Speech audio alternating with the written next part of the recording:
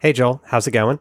Hey, Colin. Yeah, going great. I am stateside, so I've been traveling around kind of New York, Massachusetts, pronounce that terribly, Rhode Island, currently on the way back to Boston Airport, where we're flying out of to go back to London.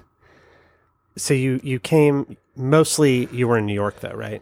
Yeah, mostly. So, mainly in New York, New York City, which has been pretty cool. My first time currently at the beach, and calling from a car. So, it's been tricky. It's been a lot trickier than I thought to find places where there's a stable internet connection and it's quiet enough for me to do a podcast.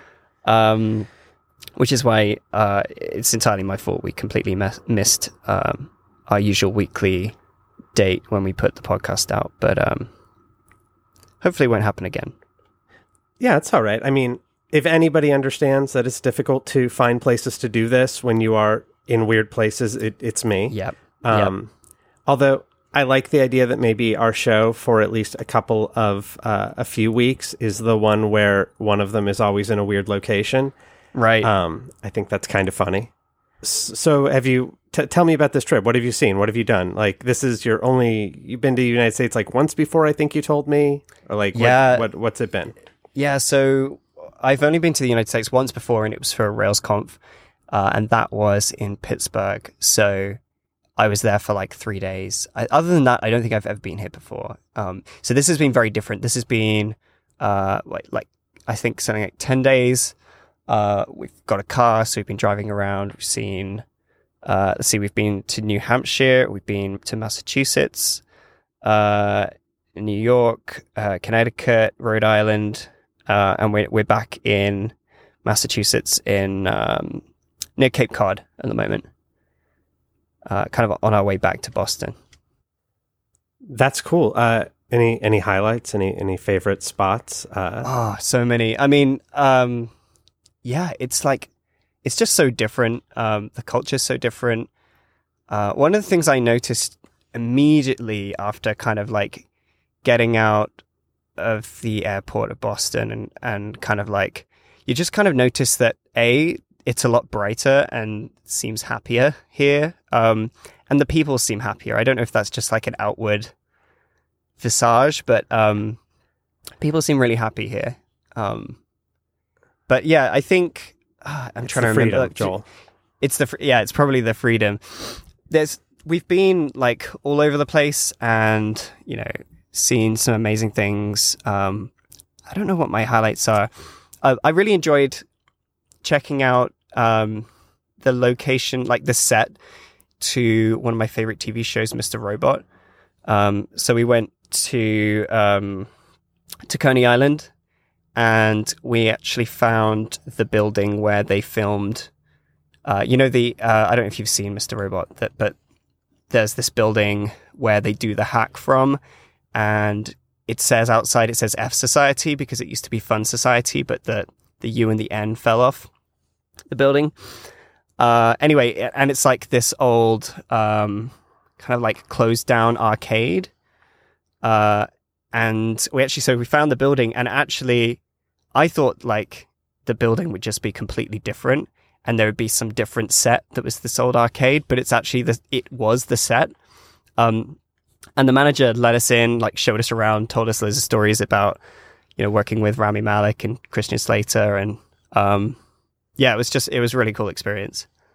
Unfortunately, the Coney Island itself was closed. The day we went, it was opening literally the very next day, which kind of sucked. So I didn't get to go on any of the rides, but I've never been to Coney Island. I've been to New York. I've been in the East Coast a little bit. The funniest part of this story for me is that you're like, people in Boston just seemed happier. Because like, I do not feel like that is the stereotype of people from Boston. But no. Maybe it's because it was Friday as well when we arrived. That's true. Like Friday evening. I also don't know what people are like in England. So it's it's a comparison thing. I really like Massachusetts. I also like Pittsburgh because you said you were there before, and my feeling is that P cities in the United States, I think P cities, Portland, Pittsburgh, Philadelphia, I think they're all underrated. I think P cities are the way to go. Right. But I think that's all very cool. It's very exciting. Driving here has been an experience. So, yeah, like it's not just driving on the wrong side of the road that's weird. Everything is quite different, but also somewhat the same. So, like, driving an automatic is also really weird to me. I was not able to rent like a manual transmission car, so I've been driving this automatic, and it's so weird. I just can't get the hang of it. But yeah, like the roads are so big, and yet the speed limits are so confusing. They're like, and hard to spot because like in the UK, you can spot the speed limits because they all have this really distinct round sign with the red ring around the outside. And then here, like all the signs are the same. It's just like all caps, black text on a white background. But yeah, it's kind of strange. I guess maybe because it's so remote, like it's difficult to get to places. I don't know. Things are just a bit like, I don't know, confusing. I can't believe that you can fly to a different country where they drive on the opposite side of the road and be like, I'd like to rent a car. And they're like, sure. Mm-hmm, mm-hmm. Like, it seems like you shouldn't be allowed to do that.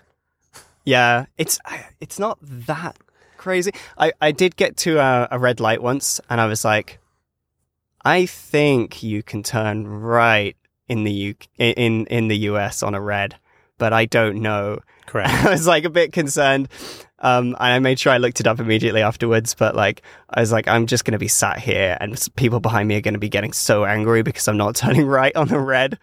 But I also don't know for sure if I can. Yeah. I looked it up, and apparently you can. So yeah, you can definitely turn right on a red. I think it's probably our main cultural advantage. Yeah. But I'm glad you didn't die in a car accident because then I wouldn't have anybody to record the podcast with, and that'd be very sad for me. No, I'm just kidding. It's been great that I've really enjoyed being here and having a car and being able to just move around all over the place. I feel like I've seen America a lot like better than I did when I was just in one city, kind of walking around on foot. I don't know. Yeah, for sure. I mean, because you're going to see a lot more kind of weird stuff, like just stopping in places, right? Like it's not as centralized. That makes sense to me. We need to get you to the West Coast for sure, so you can compare. Yes. I think you can skip over most of the things in the middle, but I think you should come to the West Coast. I'm going to come out there in the winter sometime, I think, and try and do some skiing. That's awesome. Yeah, we have great skiing in Oregon. We have, you should look up Mount Hood. Apparently it's a big skiing thing. And obviously there's lots of other places, but we have very tall mountains on this part of the country. Exactly. As I mentioned before on the show. We should get into some Ruby related things. Yeah. So speaking of things other than travel, I can't stop switching editors. I think it's become a real problem for me. Mm-hmm. So I know you're pretty married to Zed. I feel like Zed is like your heart editor, right? It seems like it really speaks to you. Yeah, it is now. I had a period of time between like basically giving. So I held on to Atom for as long as I could. But after a while of it just not getting any updates at all, I realized I had to switch. And I had a period of time where I was switching between like Sublime Text, TextMate, VS Code, and then I tried Nova when the new version of Nova came out, and I quite liked that. And then I would like switch back to Atom and be like, Atom's still the best, but it's also kind of slow compared to these other things. And I couldn't find one I was happy with, but I have now settled on Zed, I think. Yeah.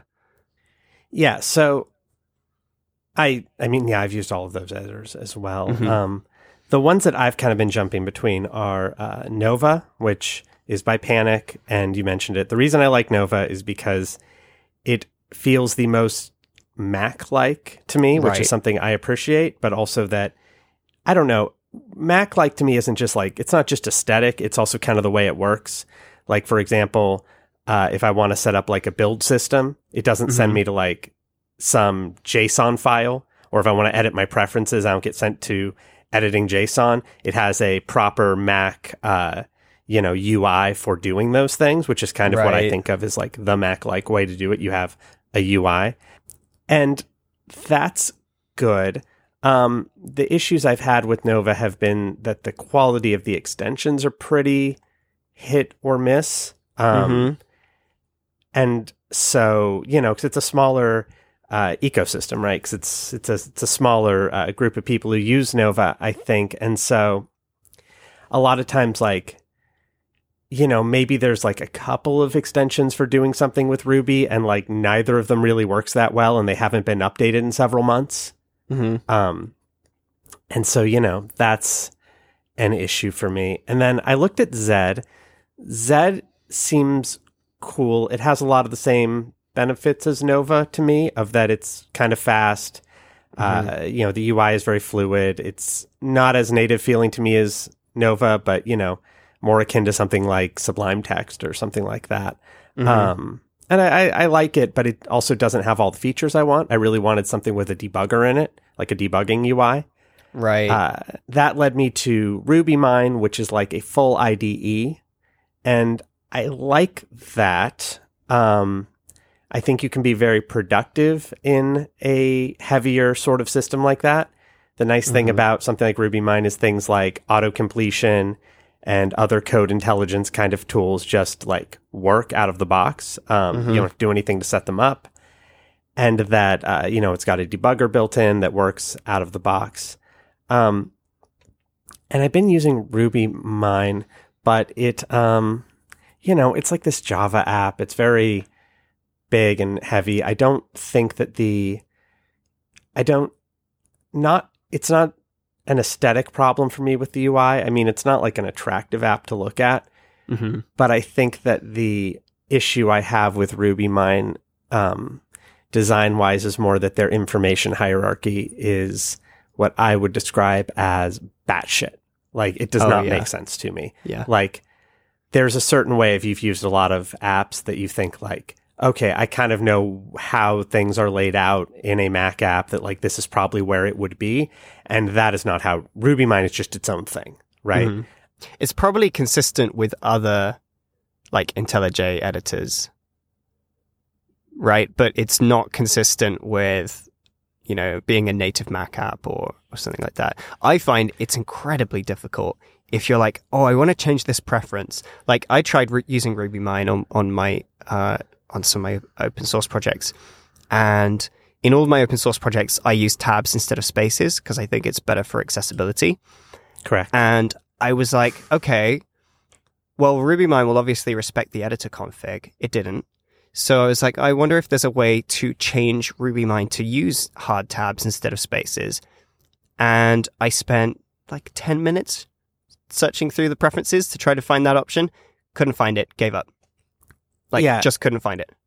I still to this day don't know how to do it. There's definitely a way, but I would agree that in particular in RubyMine, the way the settings are laid out is just like, it's got like project settings and global settings, and they're kind of mixed together in a weird way sometimes. And it's very confusing in that way. And they have a new UI they're coming out with, but it's very like skin deep. It doesn't really address any of those problems. Right. Like information architecture problems. It's more like a visual skin, but not actually changing where things appear in the interface. Yeah, so I would say the way I would think of it kind of is everything that Nova is great at, as far as like being a app with a really good information architecture and like having things where you might expect them and having good UIs for things. Yeah. RubyMine is terrible at. And sort of vice versa a little bit, because all the like code intelligence stuff just works out of the box. You don't even need extensions in RubyMine. Right. Which Nova does not have that advantage. And so, if you could put them together somehow, that would be pretty amazing. Yeah, like RubyMine has really great code, like intelligence support and stuff like that. Like, I think they have kind of essentially Solargraph built in, but I don't think it is Solargraph. I'm not sure exactly how they do it, but they seem to do it even better than like existing tools. Yeah, it's like way better than Solargraph. They must have their own language server for Ruby somehow.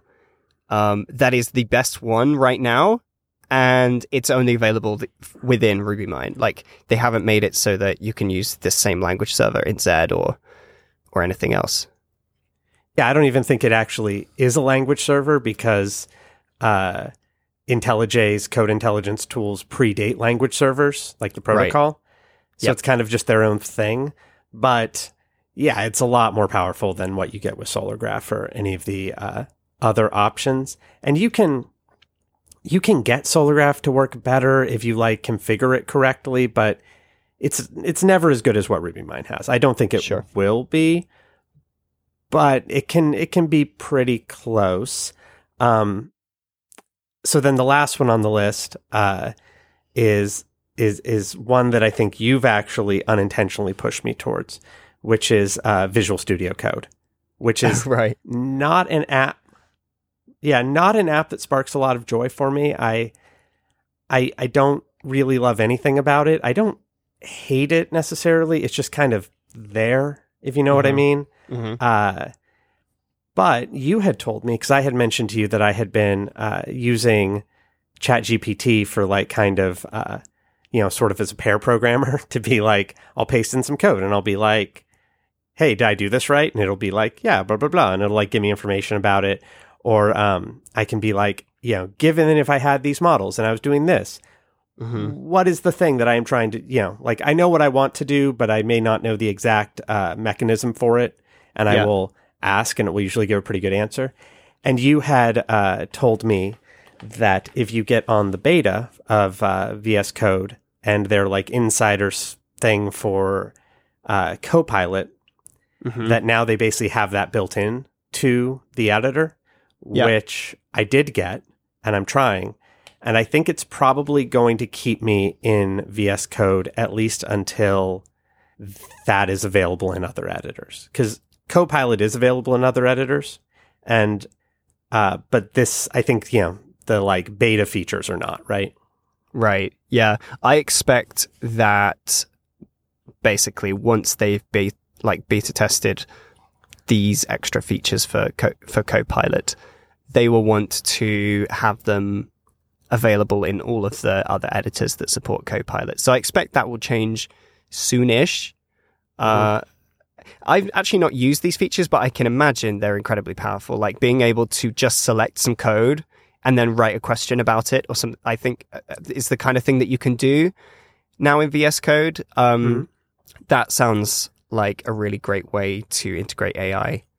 An example of that is you can select your code, or you can just have code and open an editor and then say, write tests for this. And it will examine all of the code paths or whatever that could happen based on, your code, and then give you tests for it, which is kind of neat. That's great. Yeah, you can kind of coax Copilot into doing that for you. Like if you begin to write a test for something or you name a test, like you can say specify and then type the name of the test, and it does a pretty good job of auto-completing the implementation of that test, especially if you have, I've noticed if you have a tab open where the code that you're testing is, then I think Copilot kind of includes that buffer in the prompt somehow.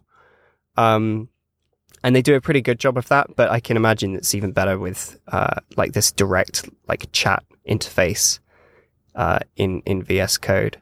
I think that's a really interesting reason to want to use VS Code over other things, at least for now. I would say, the reason I'm happy with Zed is it does have pretty decent Ruby support in that, they have first-party support for Solargraph built into the editor, and it does just work really, really well.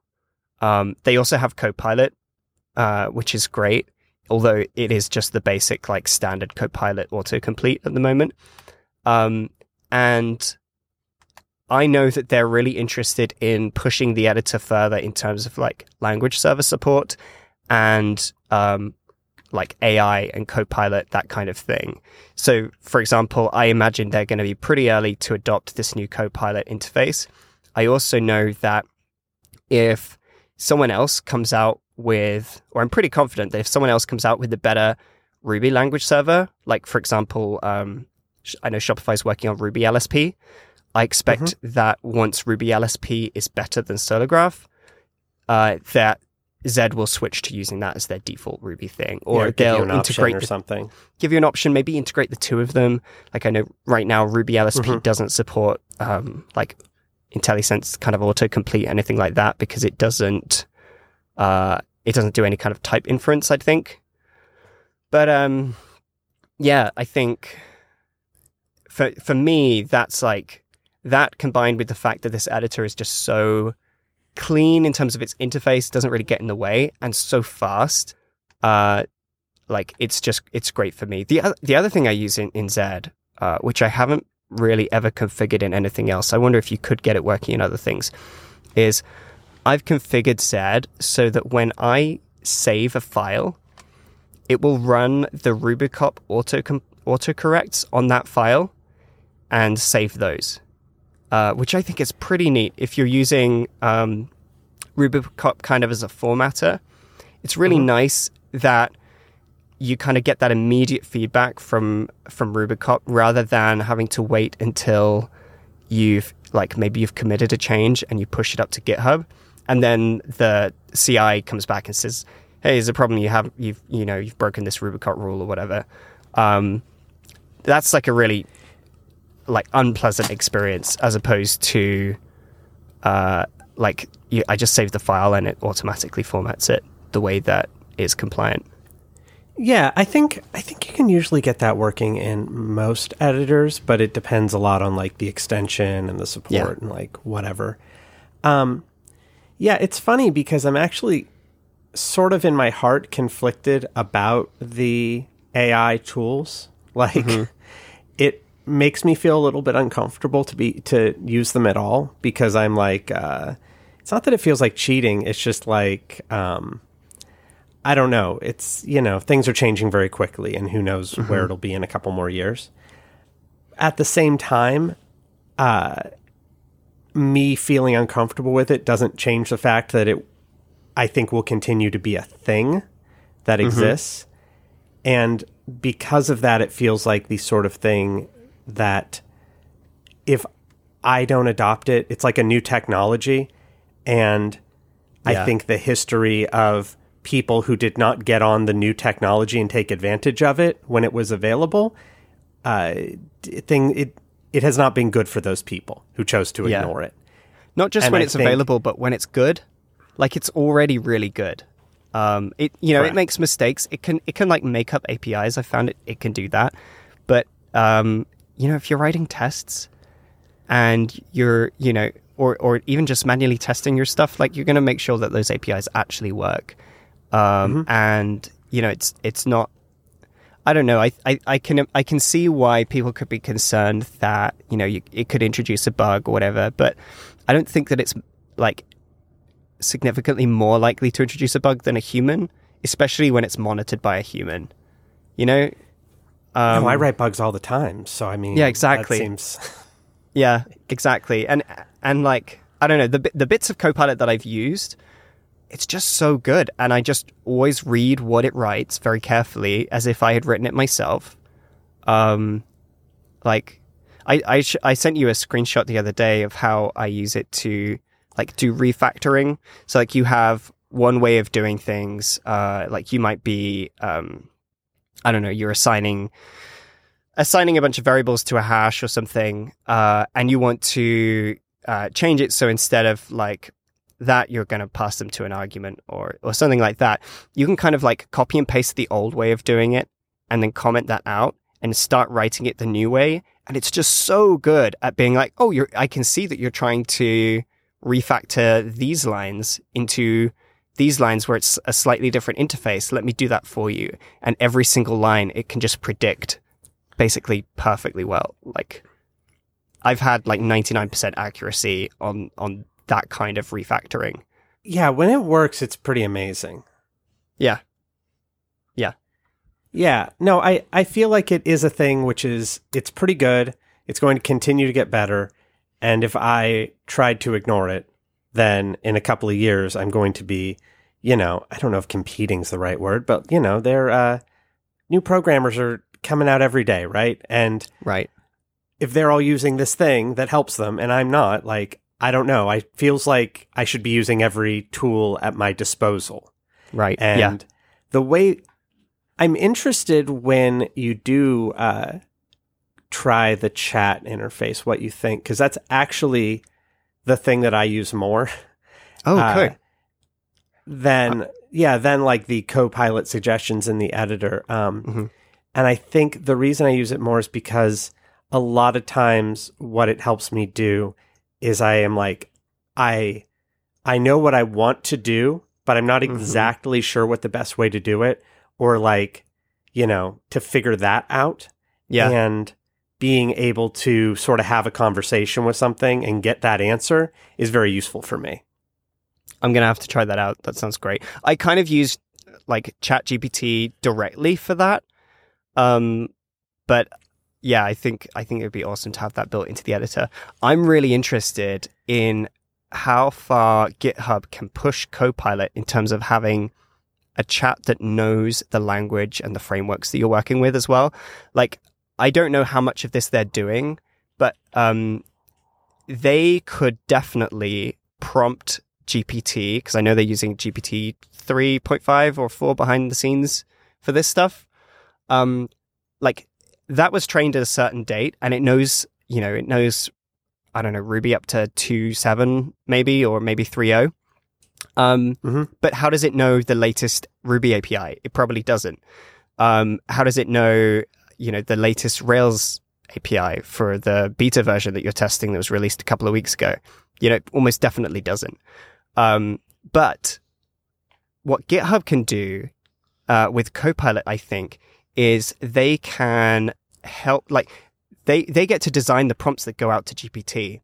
So I think that they can do things like find relevant API documentation to pre-prompt it with, or like use the LSP to figure out what kind of object you're working with, and then send the relevant API documentation for that object, so that Copilot has even more context to be able to give accurate answers. It doesn't end up like having to guess the API for something, because, it's just been sent the API documentation for that object that your LSP said you were using, if that makes sense. I think there's loads they can do in terms of that. Or like scan your gem file, figure out what gems you're using, and then find on like RubyDoc all of the gem documentation for those gems, and include that in the what is it they call it? Is it bindings? I can't remember what they call it now, but basically where you have a database of local information that is indexed by GPT. And then you can search a vector database to find the relevant information, and you can include that with the prompts to GPT so that it's got that kind of like relevant context. I just think there's so much more that GitHub could do around that without even GPT getting better, right? Just with the existing technology and the existing like training sets, they can make it better just by improving the prompts. Yeah, I was also thinking about that earlier today, because when you talk to ChatGPT, it will say like, as of 2021, whatever, when I was trained. Right. So I was also thinking about like what they could do, and that all makes a lot of sense, what you said. I think there probably is a lot they can do. The word I was looking for is embeddings. And that's where you can just like pre-index this database of information, and you get the OpenAI vectors for the information. Then you can query it using a vector, and then it will give you the information to prompt the AI, the GPT-4 question with, if that makes sense. So you're asking this bot that was trained a couple of years ago, you're saying, hey, can you answer this question? But also, here's some relevant information that might help you answer it, right? And it's able to just do that on the fly. I think that's basically, that's the way that we can kind of advance this technology. And definitely, like, being able to hook in and use the language server that's already there, and index the stuff that's already there is the way to go for that. Yeah, for sure. That makes a lot of sense. Alternatively, it's made me think I need to get into management or something the next couple of years before this replaces all of us. Yeah. But so for now I'm using VS Code. I think it's really interesting. It's scary to think that this is early days. Do you know what I mean? Mm-hmm. Yeah. Like, it's scary to think that this is the, like, iPhone 0 version of this. This is like the simplest, babyest version it's ever going to be. Like, it's a little scary to think of, like, what will this look like in, like, you know, a year or 5 years or 10 years. I think it's going to change things a lot. I think we're pretty far from, you know, not needing programmers, but I think that being a programmer without using this stuff is going to be difficult over time. I think it's going to become a pretty essential tool. Definitely. Yeah. Anyway, we had some other stuff about service objects, domain, etc. Do you want to talk about that, or do you want to save it? We could for the next episode and just keep this one short. Let's keep this one short. Let's wrap up here. I think keeping it short this time, because you're recording from a car at a beach, and you should probably be enjoying the beach, ideally, is a good idea. So let's just wrap up. If you like the show, as always, please tell your friends, subscribe, all of that. And otherwise, we will see you next week.